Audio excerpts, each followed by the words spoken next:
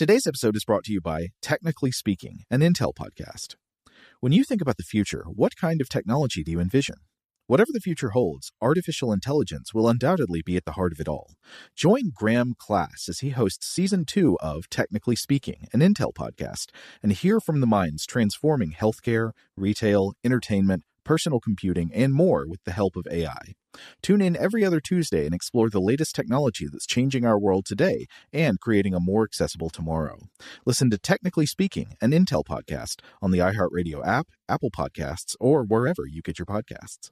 What's up, this your boy Lil Duval, and check out my podcast, Conversations with Unc, on the Black Effect Podcast Network. Each and every Tuesday, Conversations with Unc podcast feature casuals and in-depth talk about ebbs and flows of life and the pursuit of happiness. Unlike my work on stage, I tap into a more serious and sensitive side to give life advice and simply offer words of encouragement, yet remind folks to never forget to laugh. Every Tuesday, listen to Conversations with Unc, hosted by Lil Duval on the Black Effect Podcast Network, iHeartRadio app, or wherever you get your podcasts.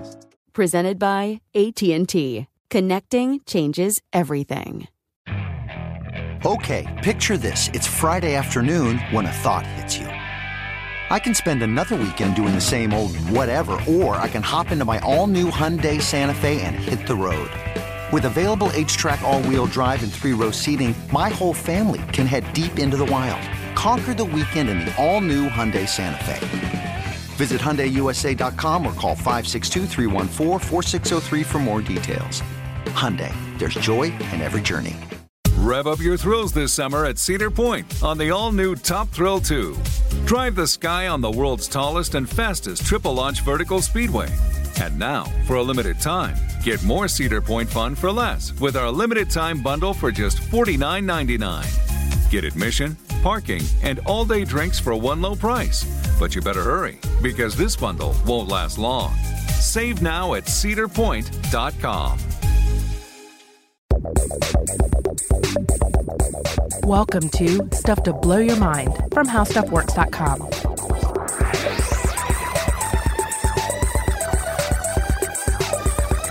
Hey, welcome to Stuff to Blow Your Mind. My name is Robert Lamb. And I'm Joe McCormick, and we're back with part 2 of our exploration of the illusory truth effect, probably the liar's best trick.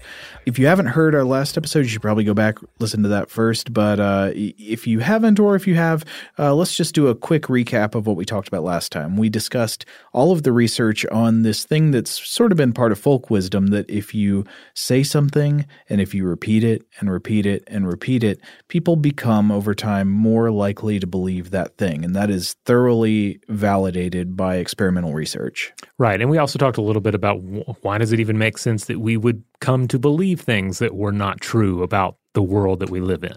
Just because they were repeated. Yeah. And so the basis that we ultimately ended up on last time that seems to be favored by most of the psychologists who study this is based in the idea of processing fluency, that for whatever reason, one researcher we talked about last time came to believe that it was because of conditioning based on real-world effects. But for whatever reason, we tend to associate things that are easy to process, things with high processing fluency, with truth. So something's easy to read, we think it's more true. Or if something is an idea we've seen or heard or encountered before, because that's easier to process because of familiarity, we believe that it is more likely to be true than if we're encountering it for the first time. But of course, in all of this, extreme implausibility is going to be a boundary condition that's going to kick in. So this is like the Ted Cruz is the Zodiac killer. Level of implausibility. What? Just because the ages don't match up right? Well, it's just kind of like, all right, I'm not believing that. That sounds ridiculous. But some people do believe that. So your boundary condition may not be where somebody else's boundary condition is. Boundary conditions will vary from individual to individual. So the question that we should address to start off in this one is, in the last episode, we discussed how this effect has been thoroughly validated in the lab. But here's a question. Does it work in the real world? And is it really all that powerful? Like, a lot of researchers seem to assume that surely if you already know something about a subject, repetition of a contradictory false statement wouldn't actually undermine your real knowledge, would it? Surely they would tend to assume that this illusory truth effect only works for statements that we're uncertain about to begin with, and statements that seem highly plausible. Like if you didn't know anything about either Ted Cruz or the Zodiac Killer, really, and then you would just sort of say, all right, maybe that's possible. Yeah. Whereas an individual who has read multiple books on the Zodiac Killer would say, no, that doesn't match up. That is just ridiculous. Yeah, so that's the assumption. But unfortunately, some more recent research has really turned that assumption on its head. So I want to talk about an important recent study in the illusory truth effect that it's a bearer of bad news. The study is from the Journal of Experimental Psychology General in 2015 by Fazio, Brashear, Payne, and Marsh, and it's called Knowledge Does Not Protect Against Illusory Truth. So they pointed out that the illusory truth effect that we talked about last time, based on processing fluency, is widely accepted, well established, but it had been previously thought that this effect was constrained by a few things. Now, one constraint shown to actually exist in the literature is recollection of the quality of the source of the information.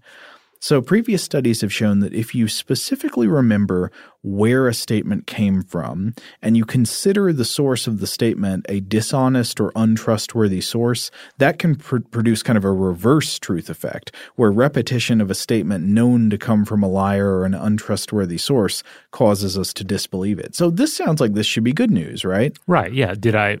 Ultimately the question, did I hear that on the radio? Or did I see it on a T-shirt? Yeah, or was this on the cover of the National Enquirer? Right. Like you remember that's where it came from, and you know that's an untrustworthy source, so it actually has the reverse effect. You hear that repeated, and it makes you go, no, that's not true at all. Mm-hmm. But this isn't as much of a protection as we think, because honestly, how well do you remember the exact source of every bit of semantic knowledge in your head? Well, I know Bat Boy did not come from the New York Times. But there are lots of other things that are in your head that did come from the cover of the National Enquirer, and you don't remember that that's where it came from. I guarantee it. You've stood in line at a grocery store? Yes. Well, if it's a story about any particular aged celebrity's brave last days or sad last days, then it probably came from Enquirer. But yes, there are probably some stories in there that I would not definitely be able to pin down to Enquirer versus other sources. Robert, I see right through your bravado. Some Enquirer stories have gotten through to you. Other studies have backed this up. After just a period of a few weeks, what may have once been stored in the brain as false claim by an untrustworthy source could potentially over time become just a familiar statement I remember, which of course, once it's familiar, translates it into more likely to be a true fact.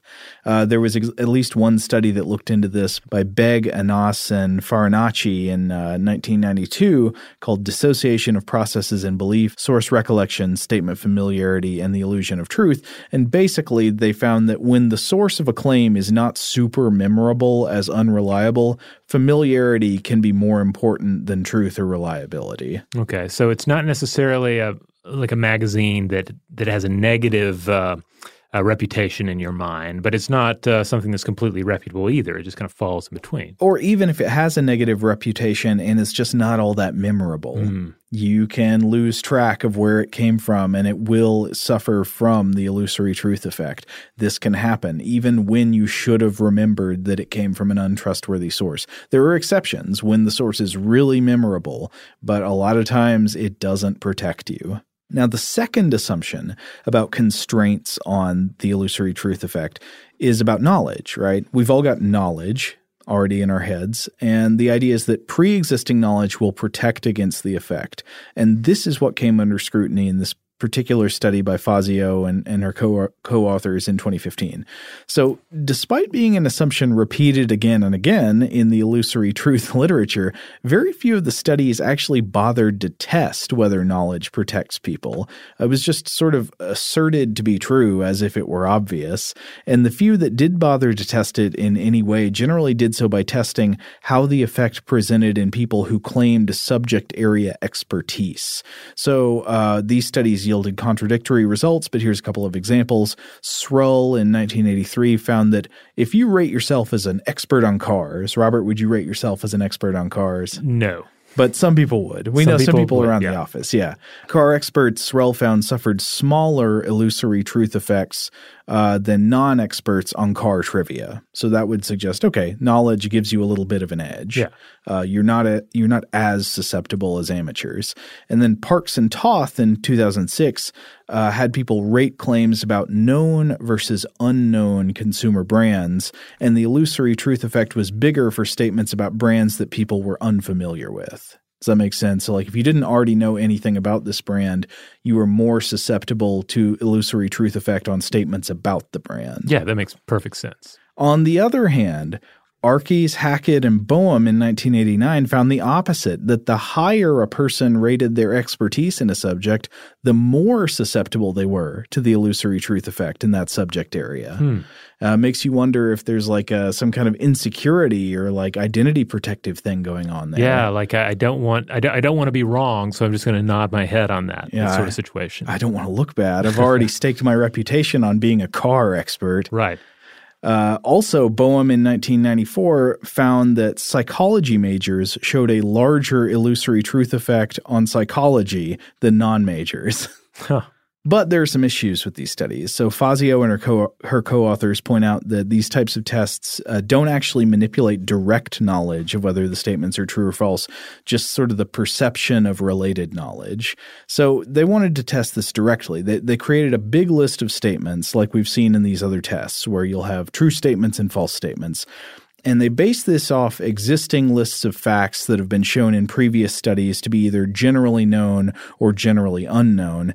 And this created 4 categories of statements. You got known truths, known falsehoods, and unknown falsehoods. Here's some examples. You got a known truth.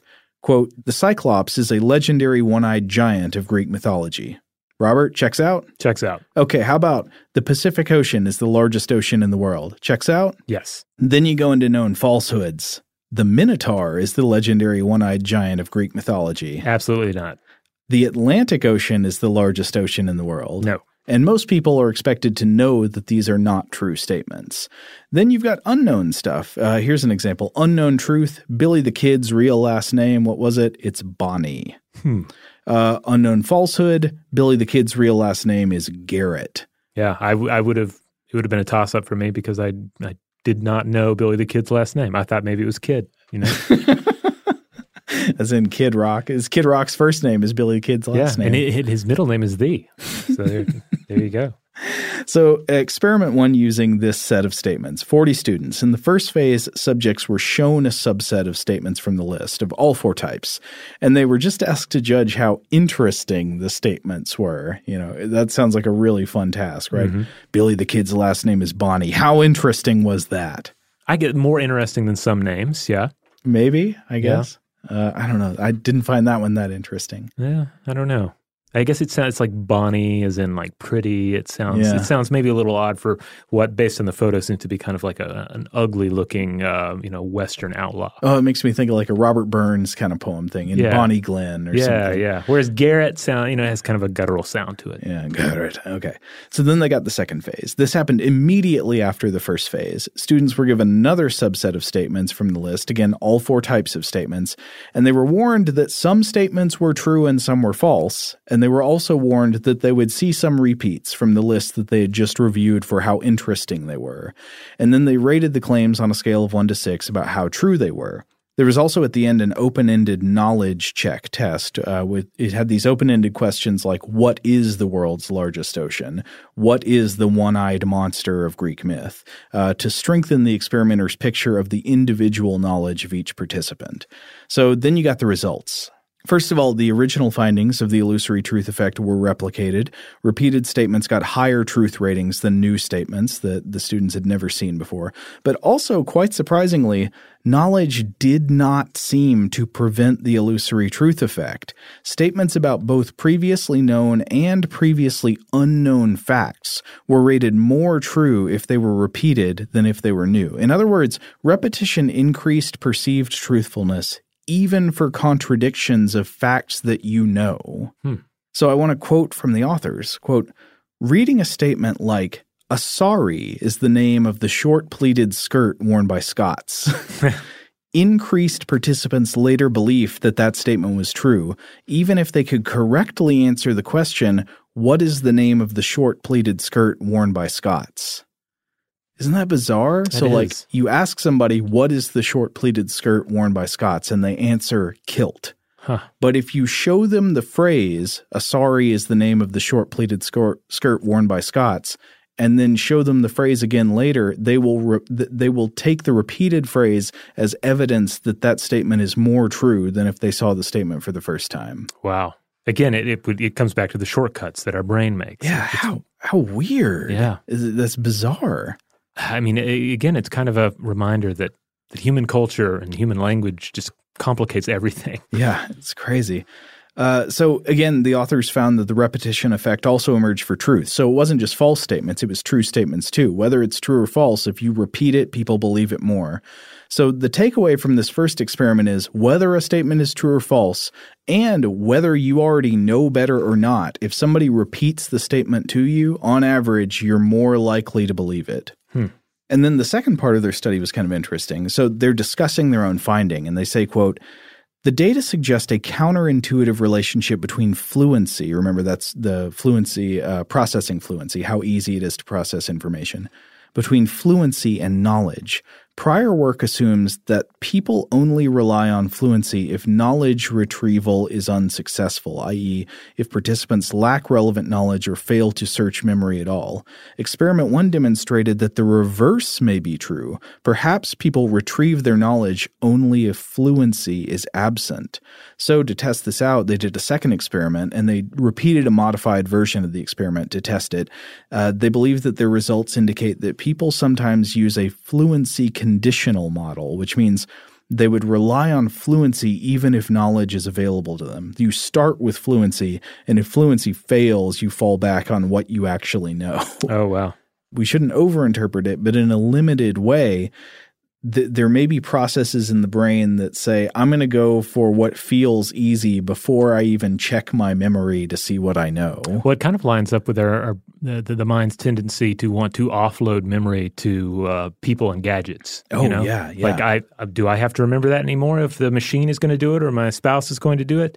And the brain says, no, I think we'll just completely prune that section. Here's a question. How often have you used a calculator to do math that you could yourself easily do?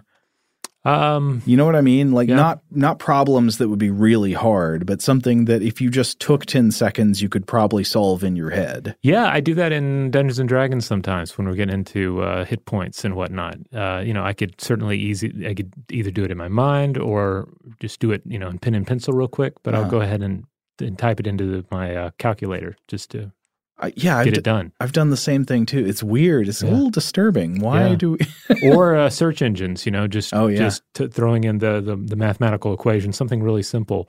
So such as just determining how old a particular actor is or how old they would have been during a certain movie.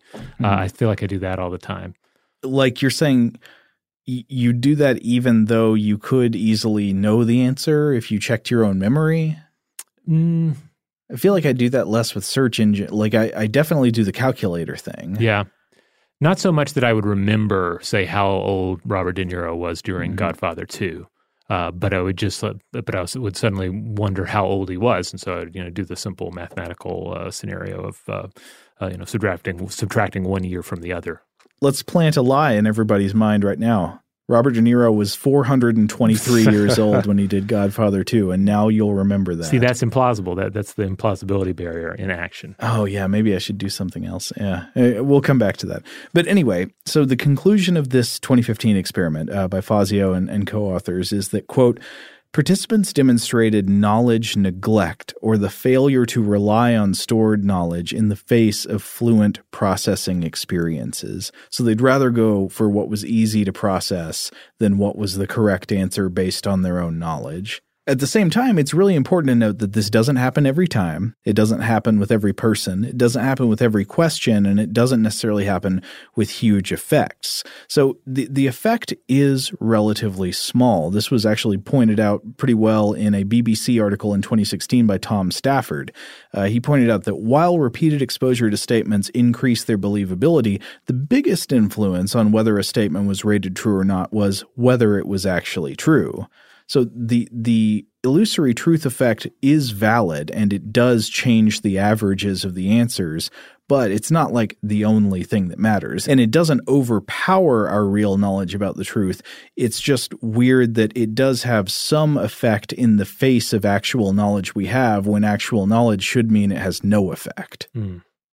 Does that make sense? Yeah, again, I just come back to the to the fact that the mind is going to offload whatever information it can or whatever processing it can. Yeah, those lazy brains of ours. Okay, well, we should take a quick break, and then when we come back, we will discuss more recent research on the illusory truth effect and some related concepts and what it means for our lives.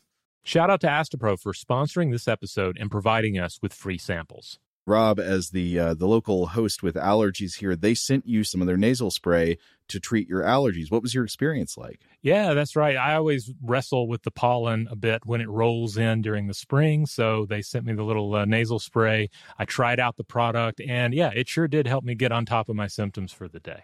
And it's so fast-acting, it was already kicking in before I left the house. Astepro is a first-of-its-kind nasal allergy spray. It's the fastest 24-hour over-the-counter allergy spray. It starts working in 30 minutes, while other allergy sprays take hours. Astepro is the first and only 24-hour steroid-free allergy spray. Astepro delivers full prescription-strength indoor and outdoor allergy relief from nasal congestion, runny and itchy nose, and sneezing. Get fast-acting nasal allergy symptom relief with Astepro. Go to asteproallergy.com for a discount so you can get Astepro and go today. ASTEPRO allergy.com. Astepro and go. Use as directed for relief of nasal congestion, runny nose, sneezing, and itchy nose due to allergies. Today's episode is brought to you by eBay. eBay Motors is here for the ride. Remember when you first saw the potential?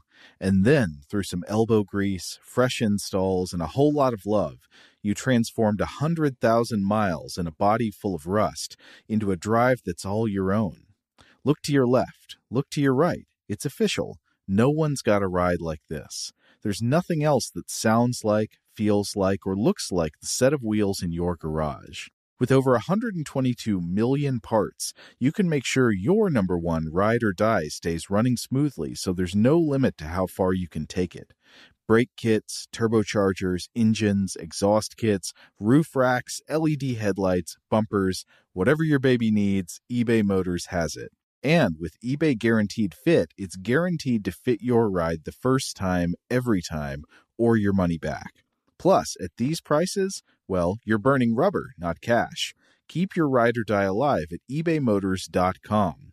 Eligible items only. Exclusions apply. Today's episode is brought to you by Visible. If you haven't heard of Visible, now you have. They're the wireless carrier that's making wireless visible. It's in the name.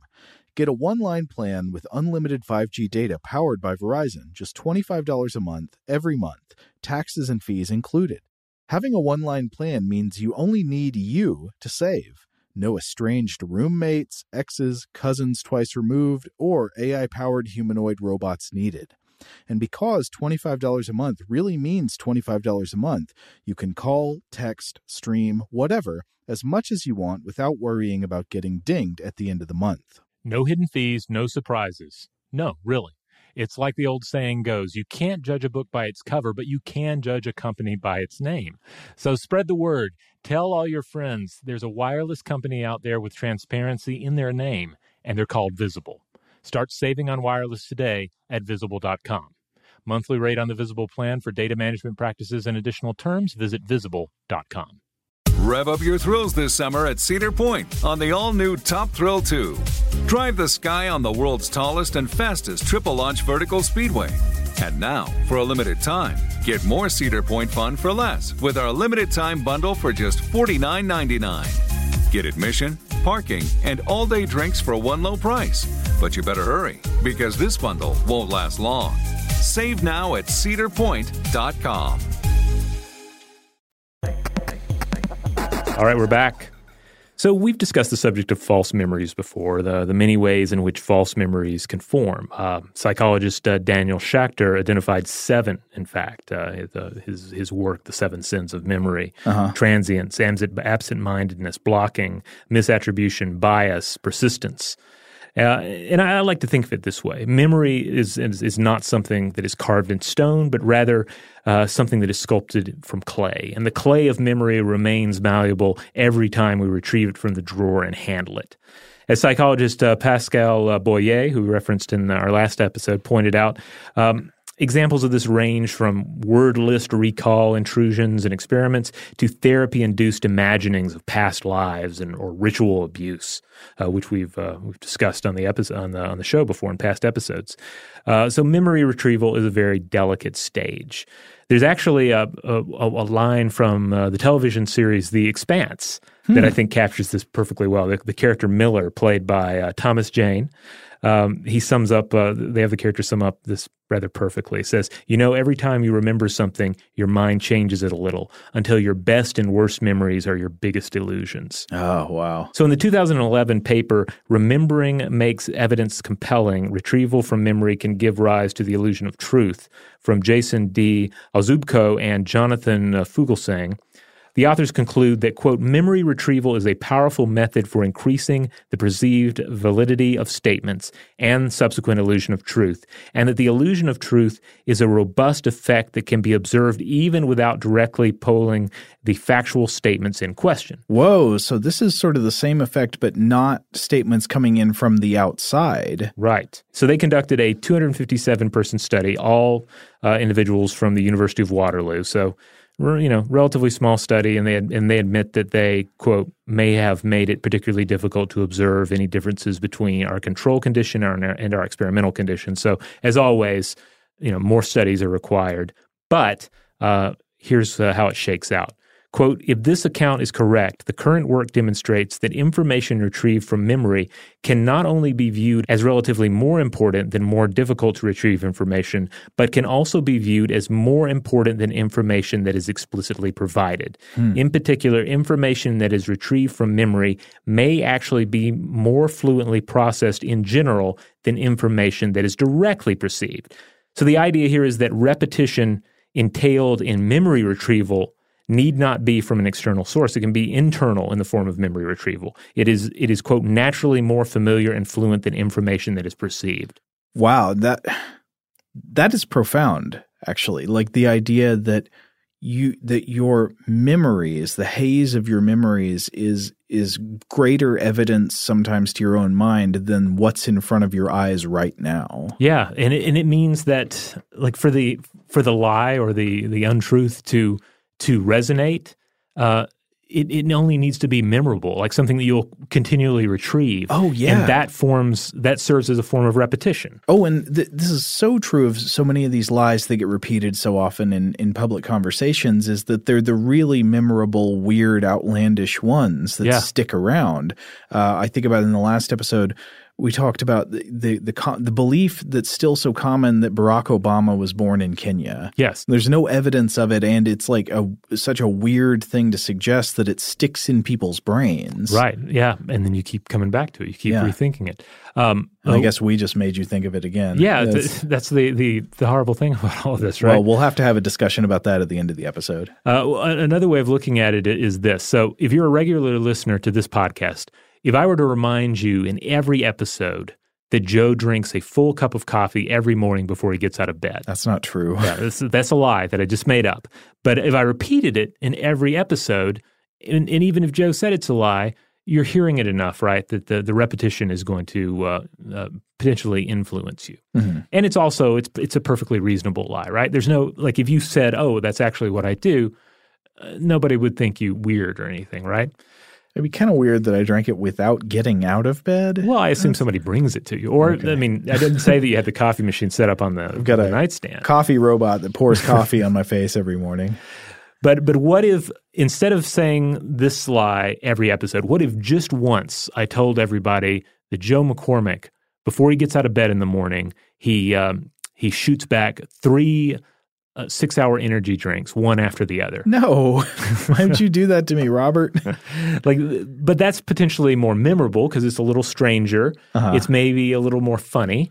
And therefore, it's exactly the kind of untruth that might pop up again. Like you're thinking of Joe, you're hearing Joe talk, and you're like, oh yeah, Joe, shooting back 6-hour energy drinks first thing in the morning. I don't do that either. Come on. But yeah, I totally see your point, and I think you're absolutely correct. So what they're saying here is essentially that there is an illusion of truth effect, not just for statements you hear from the outside, but from your own memories. Every time you go back and check in with the memory, you're reinforcing it and making it seem more true, even if you didn't necessarily believe it to be true in the first place. Yeah, and they don't really get into this, but it also makes me think of like just negative things people might have said to you in the past. If they, some criticism that is not accurate, but it stings you, and then you end up reflecting on it, perhaps even traumatically, and then it makes you more susceptible to its power. Well, yeah, I mean, as always, you have that fear that all criticisms of you are accurate. Mm-hmm. Now, I'd like to turn to another paper here. This one with the title "Making Up History: False Memories of Fake News Stories," and this is from Europe's Journal of Psychology from 2012. And again, it's worth noting, this is, again, a 2012 paper, so this predates the more recent usage and politicization of the term fake news. Uh-huh. So in this, they wanted to see if false news stories that were familiar would result in the creation of false memories of having heard the story outside of the experiment. So they had a small study here, 44 undergraduate psychology students, and they were participating in exchange for course credit. They exposed the participants to false news stories that they portrayed as true. And then 5 weeks later, the participants were found to be more likely to rate the false news pieces as true than test subjects only just exposed to the stories. The authors write, these results suggest that repeating false claims will not only increase their believability, but also result in source monitoring errors. So again, we get back into this situation where you have this headline or this news story popping around in your head, but you ask yourself, well, where did I hear that? Was it a talk show, radio talk show? Was it the BBC? Was it a verified news source in my Facebook feed, or just some dubious bit of news that's kind of passing through? Oh, and by the way, the author, not authors on that particular paper, is Danielle C. Palage. Yeah, this really makes me think about how, I don't know, I wonder how the internet has changed the way we think about sources of information. Like, has the internet and, say, like, social media feeds made us more scrupulous about the sources of information or less scrupulous? I don't know. Or maybe it's had a, divergent effect on different people. Well, I think you do have sort of two different timelines going on there, because I feel like on one hand you have the industry responding. You have like Facebook, for instance, responding to criticisms and an overall need for better sourcing and an attribution of publication sources. Mm-hmm. And then also I think every individual is probably going through this situation where perhaps they're more trusting and then they realize, oh, I really need to be better about seeing where I'm getting my information, and then having to self-correct. Uh-huh.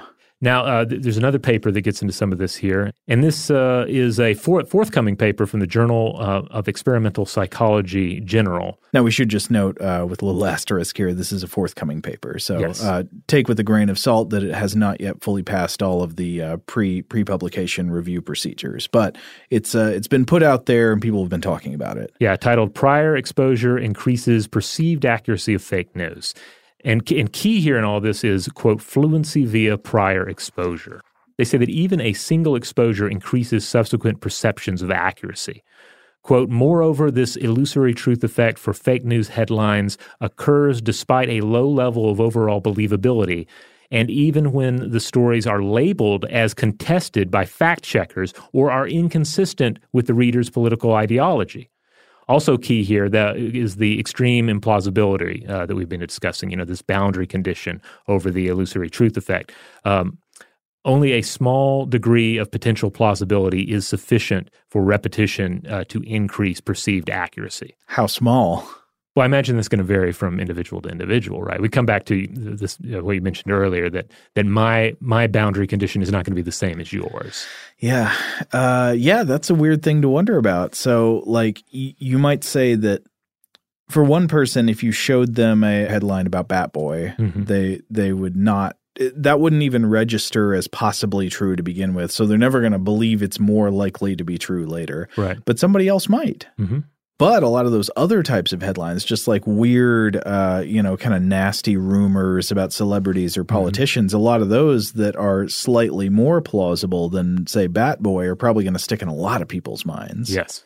I think about the way that newsfeed algorithms keep popular stories in front of your eyes on social media.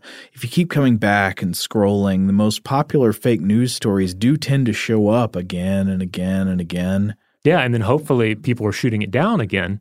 But even then, it's going to matter? It's going to have a limited effect based on this particular study here. Yeah, so it's worth remembering that these effects are small, but small effects can add up. Quick example: one of these fake headlines that they looked at here was it was this ridiculous story, and totally untrue. Originally, 5% believed it was true. The second time people saw it, 10% believed it was true.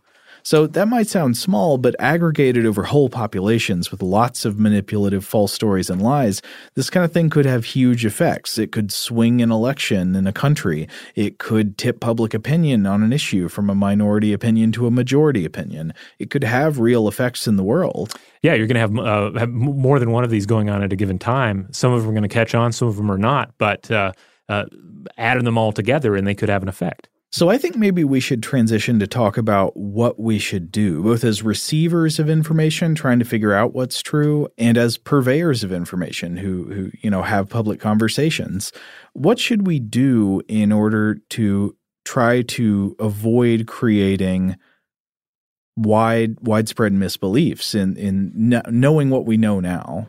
Well, let's receive an advertisement and then come right back with an answer to that question. Okay. Today's episode is brought to you by eBay. eBay Motors is here for the ride. Remember when you first saw the potential? And then, through some elbow grease, fresh installs, and a whole lot of love, you transformed 100,000 miles and a body full of rust into a drive that's all your own. Look to your left. Look to your right. It's official. No one's got a ride like this. There's nothing else that sounds like, feels like, or looks like the set of wheels in your garage. With over 122 million parts, you can make sure your number one ride or die stays running smoothly, so there's no limit to how far you can take it. Brake kits, turbochargers, engines, exhaust kits, roof racks, LED headlights, bumpers, whatever your baby needs, eBay Motors has it.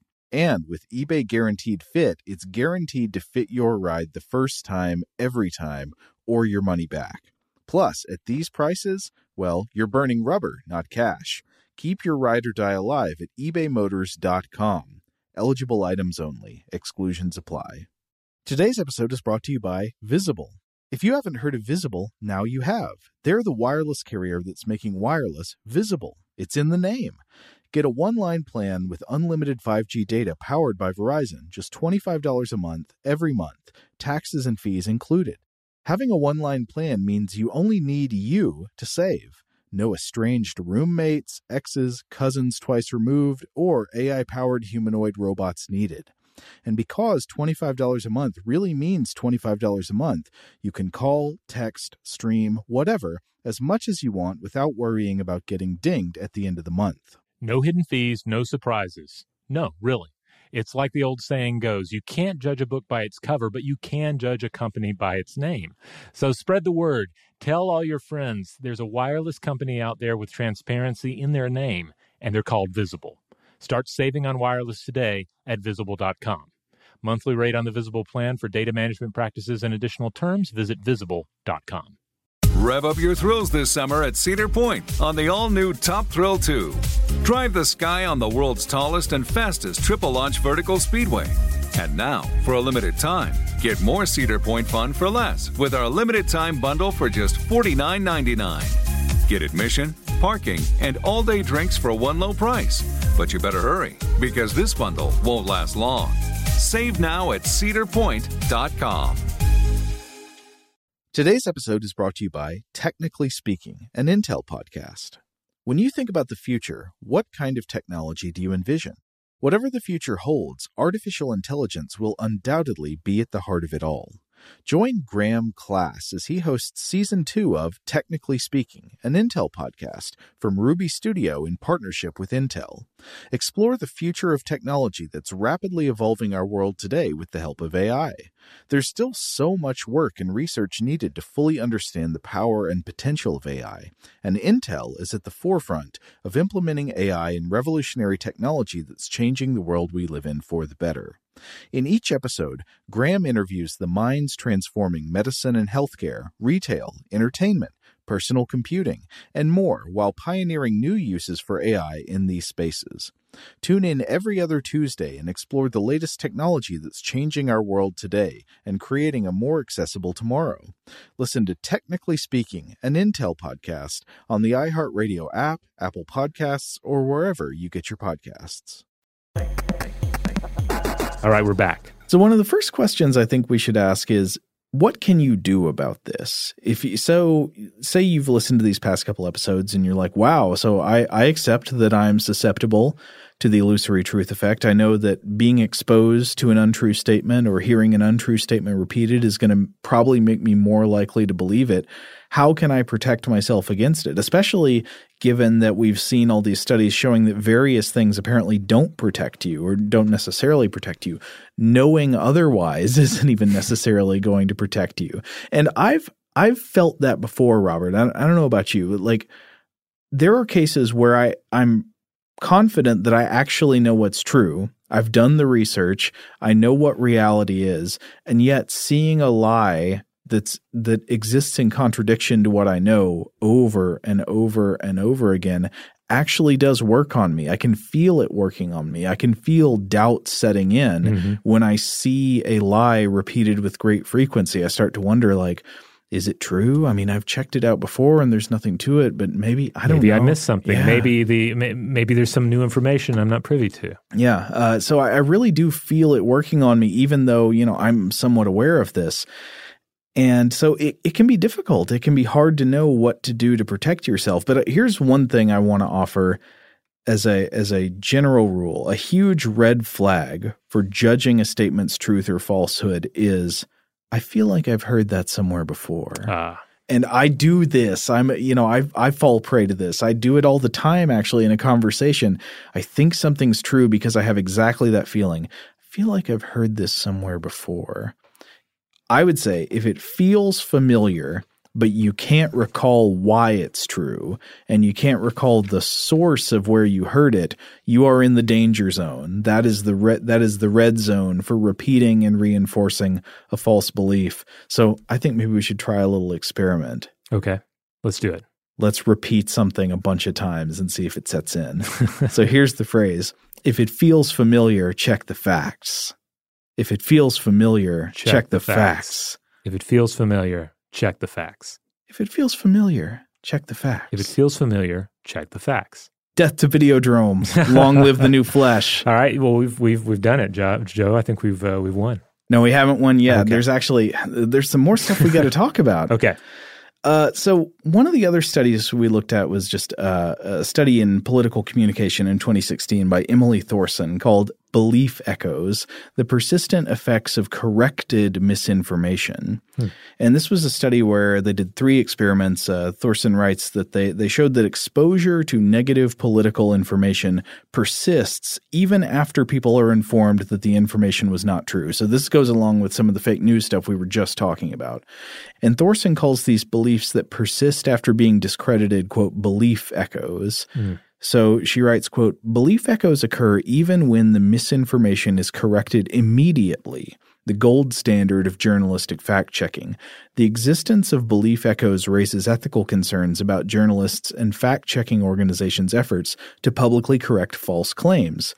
So even correcting a lie tends to increase people's belief in the lie. What can you do then? I know. I mean, and this on top of the reality that in some cases corrections are not going to resonate as much as the original lie or the original bit of unfactual information. Well, yeah, very often a lie is interesting and the correction is not interesting. Yeah, the correction's page 2, but the original, that's the headline on page 1. Yeah, so there was a 2013 article in the Columbia Journalism Review by the Dartmouth political scientist Brendan Nyhan. It was called Building a Better Correction. Now, this is not necessarily responding to the exact same research we've been talking about, but it addresses the fact that journalistic fact-checking, corrections, and so forth can be insufficient effective at correcting false beliefs. And it does end up coming up with a few recommendations based on Nyhan's research and other people's research in recent years.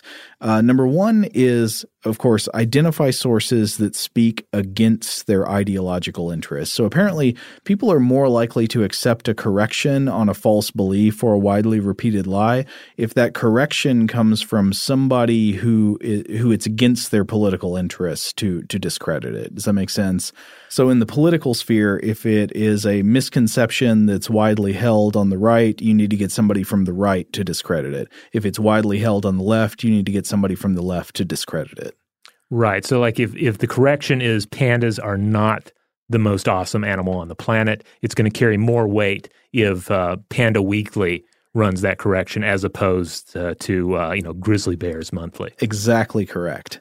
So the second point coming from the research is don't just assert that a false claim is false, give an alternative causal account. So you give a different explanation. To read a quote from the article, quote, in the fictitious scenario used in one study, for example, respondents who were told of the presence of volatile materials at the scene of a suspicious fire continued to blame the materials even after being told the initial report was mistaken. So you tell them there's volatile materials there was a fire. What caused the fire? Oh, those volatile materials weren't actually there. People say, oh, it was caused by the volatile materials. So the only way to persuade people against that seemed to be to give them another explanation of what caused the fire. So you don't say, no, those materials weren't actually there. You say they weren't there and the fire was caused by arson. If that's true, obviously. Like you wouldn't want to make up fake alternative accounts, but like this is how you correct a misperception with the truth, is you give them the alternative causal account that is true. And then finally, this is a big one, don't state the correction as the negation of the lie. Instead, state the true fact that stands in contradiction of the lie. Yeah, if you're having to say, I am not a crook, you're kind of saying I am a crook. Like, no, instead you say I am a good person. Yeah. If that's true. I mean, the good people don't usually say I'm a good person.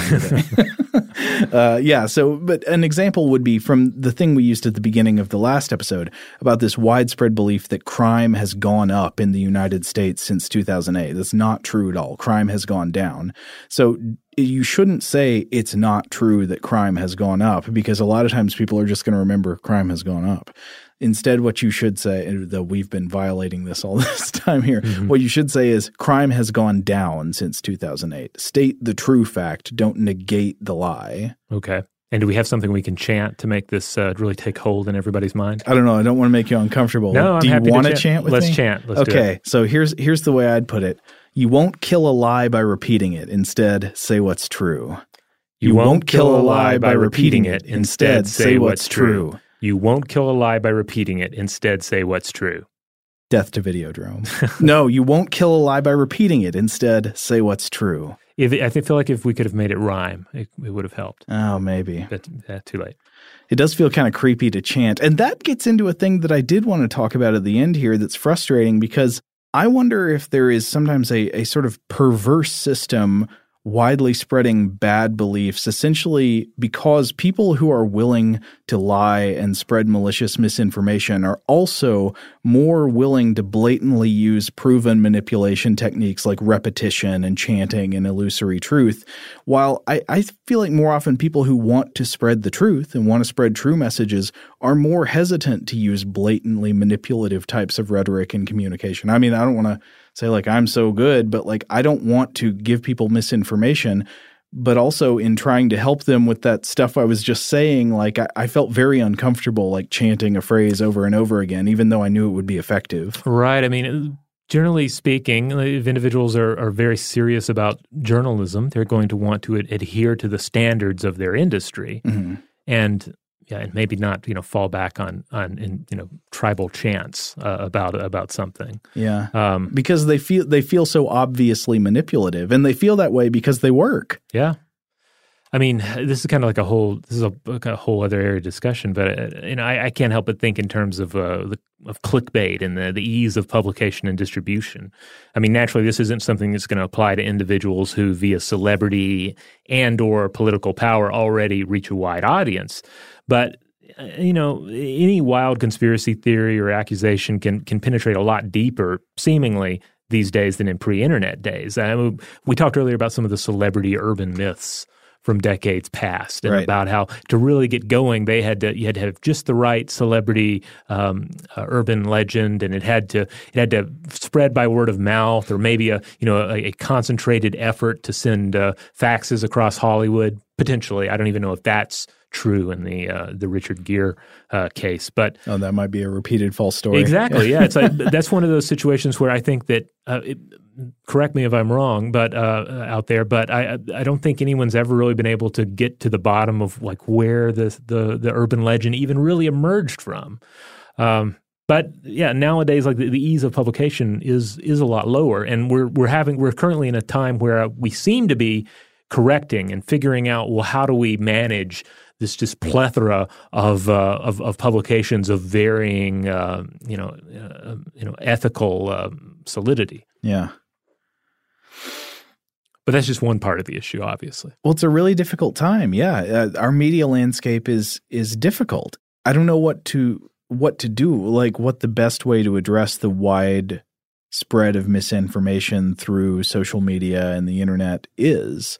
I mean, you can't you don't want to become a censor and lock it down and say, well, I'll decide what's true and false. I'll shut you down. You'd want there to be an organic way where people would I don't know, have the tools to tell between truth and falsehood themselves.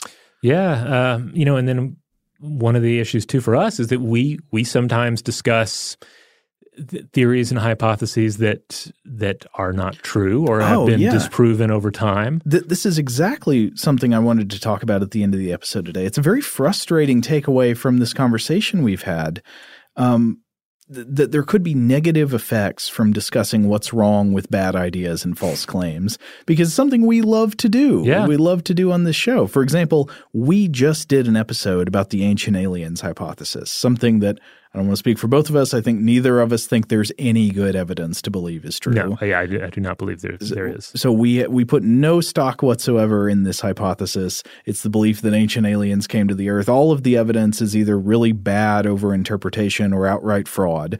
And yet it's fascinating to understand this widely held unfounded belief, to understand where it came from, why people believe it, to talk about the real facts and the real knowledge that undermine the existing claims in this belief structure. To think about what good evidence there could be for past alien contact if it did exist. Yeah, it's kind of like trying to imagine how a dragon would work based on real world biology. Yeah, like you don't want to advocate that dragons are real, but it is fun to take it apart and say, well, if they were real, this is how it would work. And your discussion of that should be based on real biology. And so all this stuff.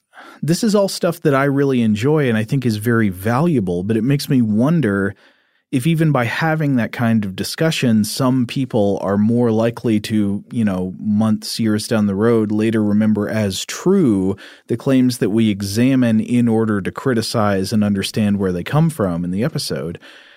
I don't know if there's any way around that. Like, I don't think it's reasonable to say we should live in a world where nobody ever examines or talks about widely held untrue beliefs.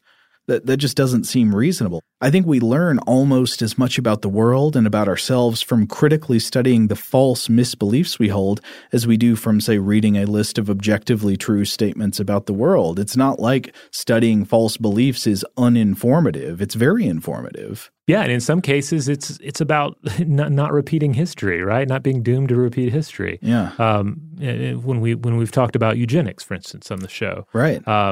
That there's some horrible ideas wrapped up in eugenics, but it is worth remembering. It's worth knowing how we got there. Yeah, we had that discussion with Carl Zimmer a while back that talked about that, and that's an important part of the history of the study of inheritance. If you just ignore it and say we never will talk about that anymore, you do a disservice to the memory of all the evil that was done in its name. And you like you're saying, you open yourself to not being aware of the really bad paths people can go down. Yeah. Now, of course, obviously, Ancient Aliens is less high stakes than that. Right. But still, I think some of the same principles apply. And then again, at the same time, I don't want to deny this research. I acknowledge it seems very true that bringing up a statement, even to discredit the statement or even to criticize the statement, can have the negative side effect of many people increasing their belief in that statement later on just because it sticks somewhere in the back of their mind. They don't remember the original context in which it came up, which was a context of criticism or a context of debunking. And so people just kind of they think, oh, maybe there is something to that. I've heard that somewhere before. It feels kind of familiar. Yeah, well, I mean, I guess one argument one could make then it would be, hey, if you're going to cover Ancient Aliens, then you also have to make sure that you cover in an Ancient Aliens free way, like how life actually emerges on Earth, which we've certainly discussed evolution on the show before. So I think we're mostly there. Well, I'm not worrying that we have a deficiency of saying true things, but I wonder what we can do about the fact that these types of discussions of bad ideas that are really important and interesting to have can also have these negative side effects. I don't think I know quite what the answer is yet. Obviously, it will depend a lot on the context of the idea. Oh, yes, certainly. And then this would actually be a great topic to hear back from listeners on, really. Yeah, help me out of this dilemma. I feel stuck. I don't think I can live in a world where false beliefs and bad ideas can never be spoken of. That would it would rob intellectual life of so much of its richness. It would prevent us from gaining all these insights about our culture and our minds. At the same time, I don't want to spread bad beliefs. Yeah. I don't know what to do about that.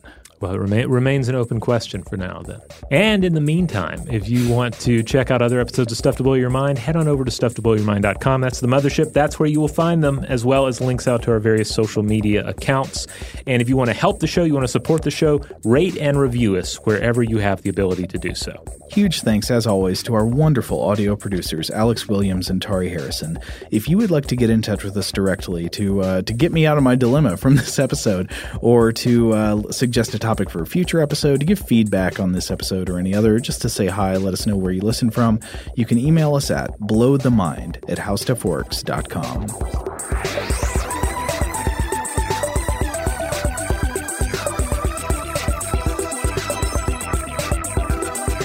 For more on this and thousands of other topics, visit howstuffworks.com.